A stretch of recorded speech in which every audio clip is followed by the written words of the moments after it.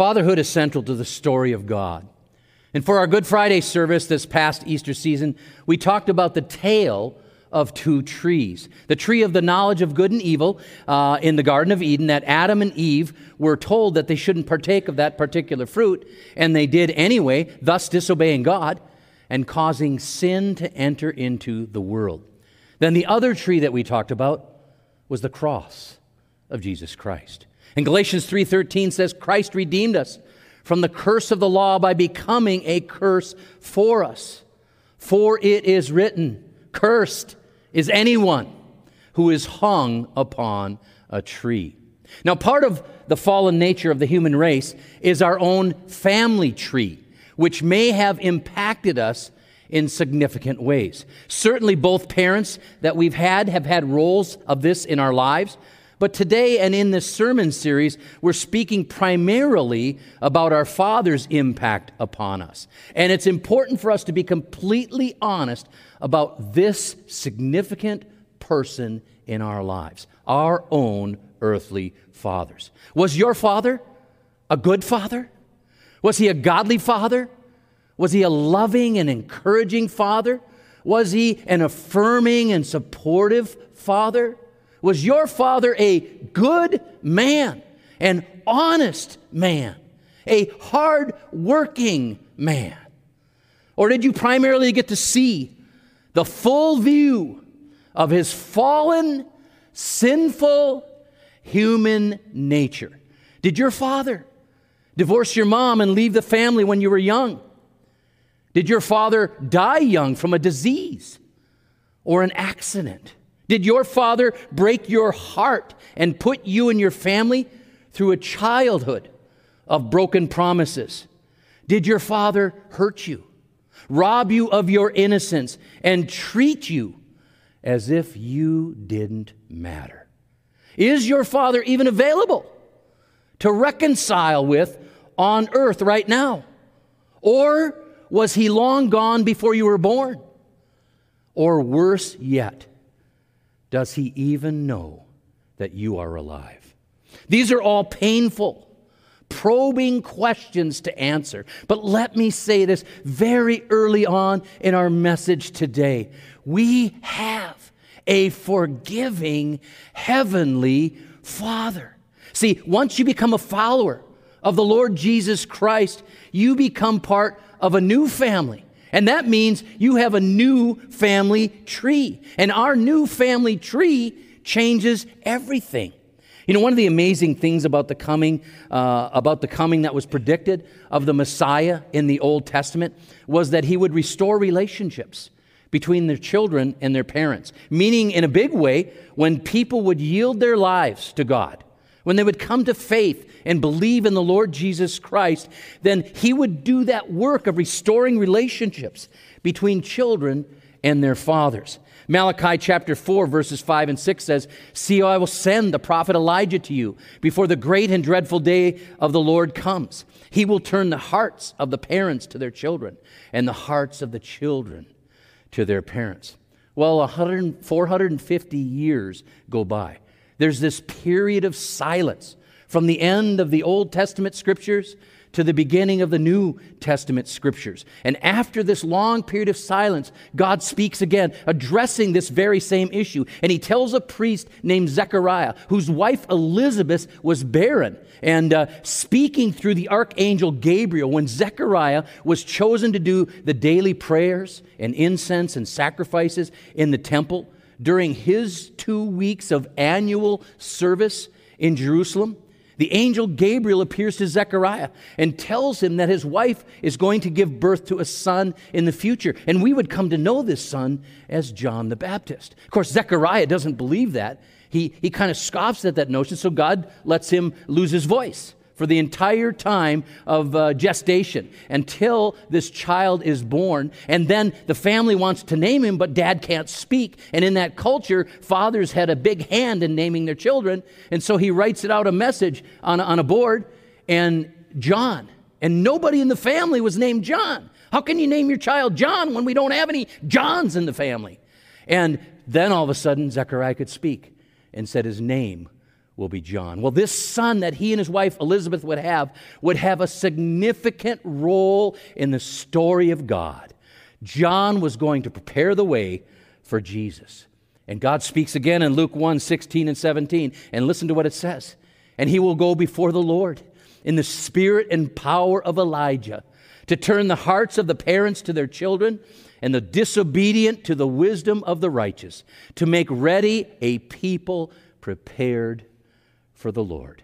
To boil all this down, God was making a way for hearts to change and for healing to take place within families. Ultimately, God was making a way to bring healing between us and our heavenly Father. Now, as we've spoken about this in the past, Satan continues to drive a wedge between each one of us and God by using what has happened in our lives of origin with our own earthly fathers to get us to doubt God's love for us. Sadly, people can get all tangled up in their own earthly family tree and fail to see the primary tree in their lives, the cross of Calvary. Please understand it this way as our scripture reading revealed to us today in Luke chapter 23, verse 34. Father, forgive them, for they do not know what they are doing. Jesus, it tells us, willingly took all of our sin upon himself on the cross. That means all of your parents' sins, all of your father's sins, and all of your sins, your and my iniquities, which is precisely what the prophet Isaiah said. He was pierced for our transgressions. He was crushed for our iniquities. And when Jesus said on the cross, Patera aphes autois, Father, forgive them, the word aphes is from the Greek word aphemi. It means to send away. The thing you need to understand about forgiveness, or as some like to pronounce it, forgivenness. What you need to understand about forgiveness is that it frees people up to become better people. It also means giving up the notion of having your offender solve your problems. And from a human perspective, people will spend their entire lives insisting that their mom or their dad or their ex-wife or their ex-husband or their boss or their former friend apologize for what they did wrong to them and then make everything right, make restitution. But the problem with this kind of expectation is that people spend the rest of their lives waiting for someone else to make them happy. How smart is it for people to lock themselves into a prison like this because of an inability to forgive? To not forgive is to literally hand over your emotional state to someone else. Beverly Flanagan says, what does the choice to forgive really mean? It means you no longer expect that the person who injured you owes you anything. It means you don't look back. No longer do you look back at why the injury happened. You now look at what you will do and who you will be in the future. Forgiveness, she says, brings closure. It closes a door to the past and allows you to start over. Jesus even taught us to pray this way in the Lord's Prayer. What did he say? Forgive us our debts as we forgive our debtors. Jesus is telling us in the Lord's Prayer that forgiveness cancels debts. It takes it right off the books. It erases it. It's not there anymore. Now, this doesn't mean that it's forgotten, just that we refuse to focus on it. We don't go around regurgitating this all the time, rehashing it, ruminating on it, insisting on some kind of repayment so that everybody, this person can make things whole. We don't do that. Forgiveness is by its very biblical definition, a sending away. Like Jesus said on the cross, Father, forgive them. Father, send their sins away so they can let go of the past and move into a new future. Desmond Tutu, the former South African leader who wrote a book in response to the horrific apartheid in South Africa. I mean, racism like you cannot believe. And his book was entitled, No Future Without Forgiveness. The title says it all. Where there is no forgiveness, people remain trapped in the past, being held hostage by webs of bitterness, resentment, and hatred. The strange thing is, people in these circumstances are their own kidnapper. They really haven't been kidnapped by someone else. They've kidnapped themselves and their family and friends who desperately want to help them get off from underneath this heavy burden and bondage that they're carrying around in life are helpless to do anything for them because they've kidnapped themselves. There's no ransom that anybody close to them can pay because there is none. Unforgiving people are preoccupied with what was instead of what might be. Remy Dietrich, in his book Stuck, says it this way. The analogy is like driving a car with an oversized rear view mirror, which takes up your entire windshield, basically, blocking your view of the road ahead. And all the person sees is where they've been, not where they're headed. And if that individual, he says, continues in this path, they will end up in a certain crash. Luke 23, verse 34, Patera aphes autois. Father, forgive them. Send their sins away. I don't want them stuck in the past, Father. I want them to have a future. I want them to be part of a new family tree, the family of God. Isaiah 53 verse 5 said it best. He was pierced for our transgressions. He was crushed for our iniquities. The punishment that brought us peace was on him. And by his wounds we are healed. We have a forgiving heavenly Father who invites us to be part of his family, and this new family tree changes everything.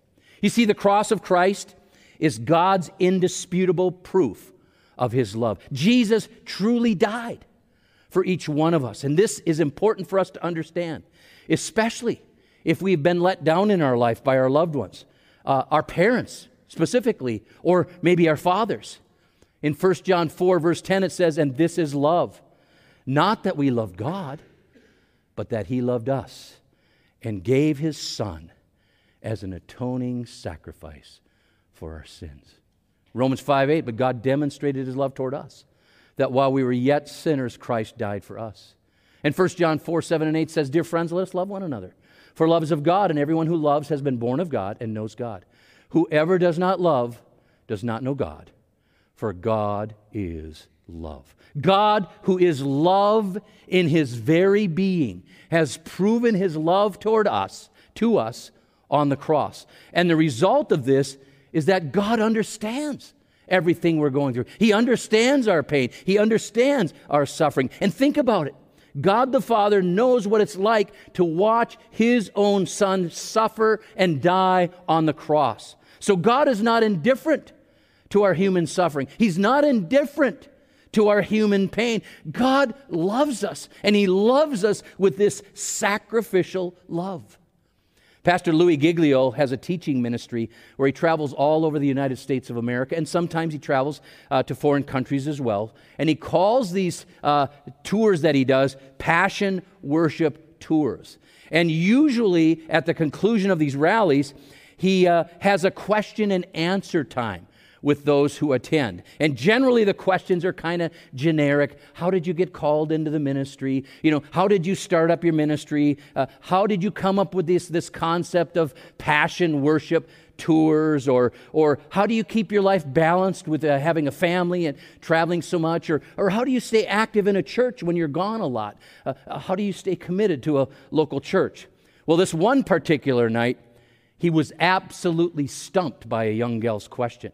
She said, I've experienced a murder in my family, and I don't know what to do. Can God help someone like me? What do you say in a time like that? Especially when the question catches you completely off guard. It's way out of the norm.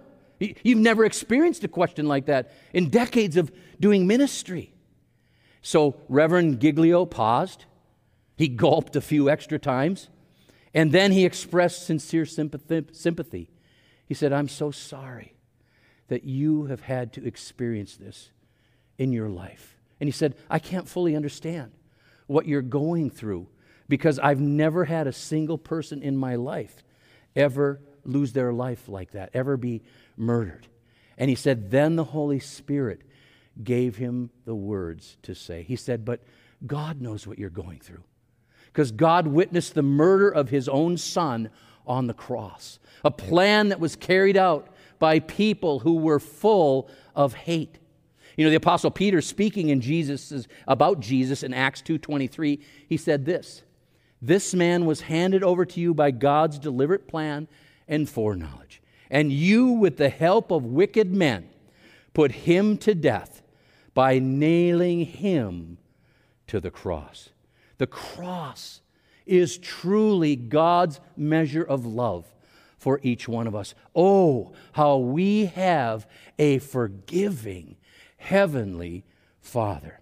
And with this in mind, it becomes extremely important for us to understand our earthly family tree. Because if God can bring something so beautiful out of the horrific violence and destruction of the cross, do you think that God can make something precious out of the chaos of your life and the chaos of my life? God can. And He will bring about change in your life as you turn your life over to Him and follow Him. Change that will display God's honor. Change that will bring and show and display His love and His glory and show God's power. The prophet Joel said in Joel 2:25, I will repay you for the years the locusts have eaten. God will do that. God can do that. So even the sin of an earthly father, through his failure, or through his foolishness, or through his disinterest in us, does not have to determine the rest of our lives.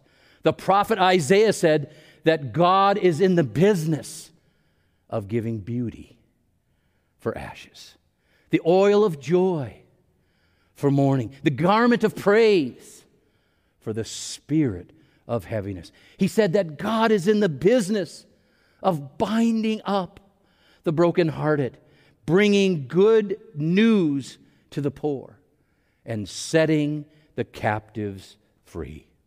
And this is what God wants to do for you. And my questions for you today are, will you let Him? Will you receive Him? And will you then follow Him? We do not have to let our fate be determined by our family tree, our families of origin, or our earthly fathers. Jesus made a way for you and me to join a new family of forgiven sons and daughters. You know, 5 years ago, a man came to this church for the very first time. It was a Palm Sunday. He sat right there in the next to the last row. You can't get the back rows in church because you got to get there early to get the back rows. People take those right away because they want to sit there. But he got the next to the back row right over here in this section. And he had never been here before. I'd never seen the man before. But he was on the brink of losing his marriage because of his own stupidity, his own immoral decisions and philandering that he had made. And he came to church for the very first time in a desperate condition. And we had the opportunity at our prayer time at the conclusion of our message to receive Christ. He was one of 6 people that day who put his hand up. And as I looked out, I don't even know who that guy is. You know, I've got to catch him before the service is over. But this man meant it. And it was life-changing. I met with him for 1.5 years in a discipleship relationship until his employment called him elsewhere. And we still communicate regularly. In fact, he checked in with me numerous times this last year to see how I was doing health-wise since my surgery. But he had applied in the last month or so for a position and a mission in one of the major communities, cities in central Wisconsin, and he asked if I would be a reference for him, and of course I said I would. And I just received a call 16 days ago asking about this person. And I was as transparent as I could be without breaking any confidences. And the ministry was blessed by how the entire trajectory of this man's life had changed. And here is the text that the man sent back to me just late this last week now, after he was given the position. He said, "Thank you, Pastor Darrell, for the awesome reference. The human resources director spoke highly of you and what you said about me. It has been a very humbling experience. Again, I thank you and pray for your continued improvement with your recent health concerns." In a nutshell, all I told this HR director is how God, a loving, forgiving, heavenly Father, changed this man's life.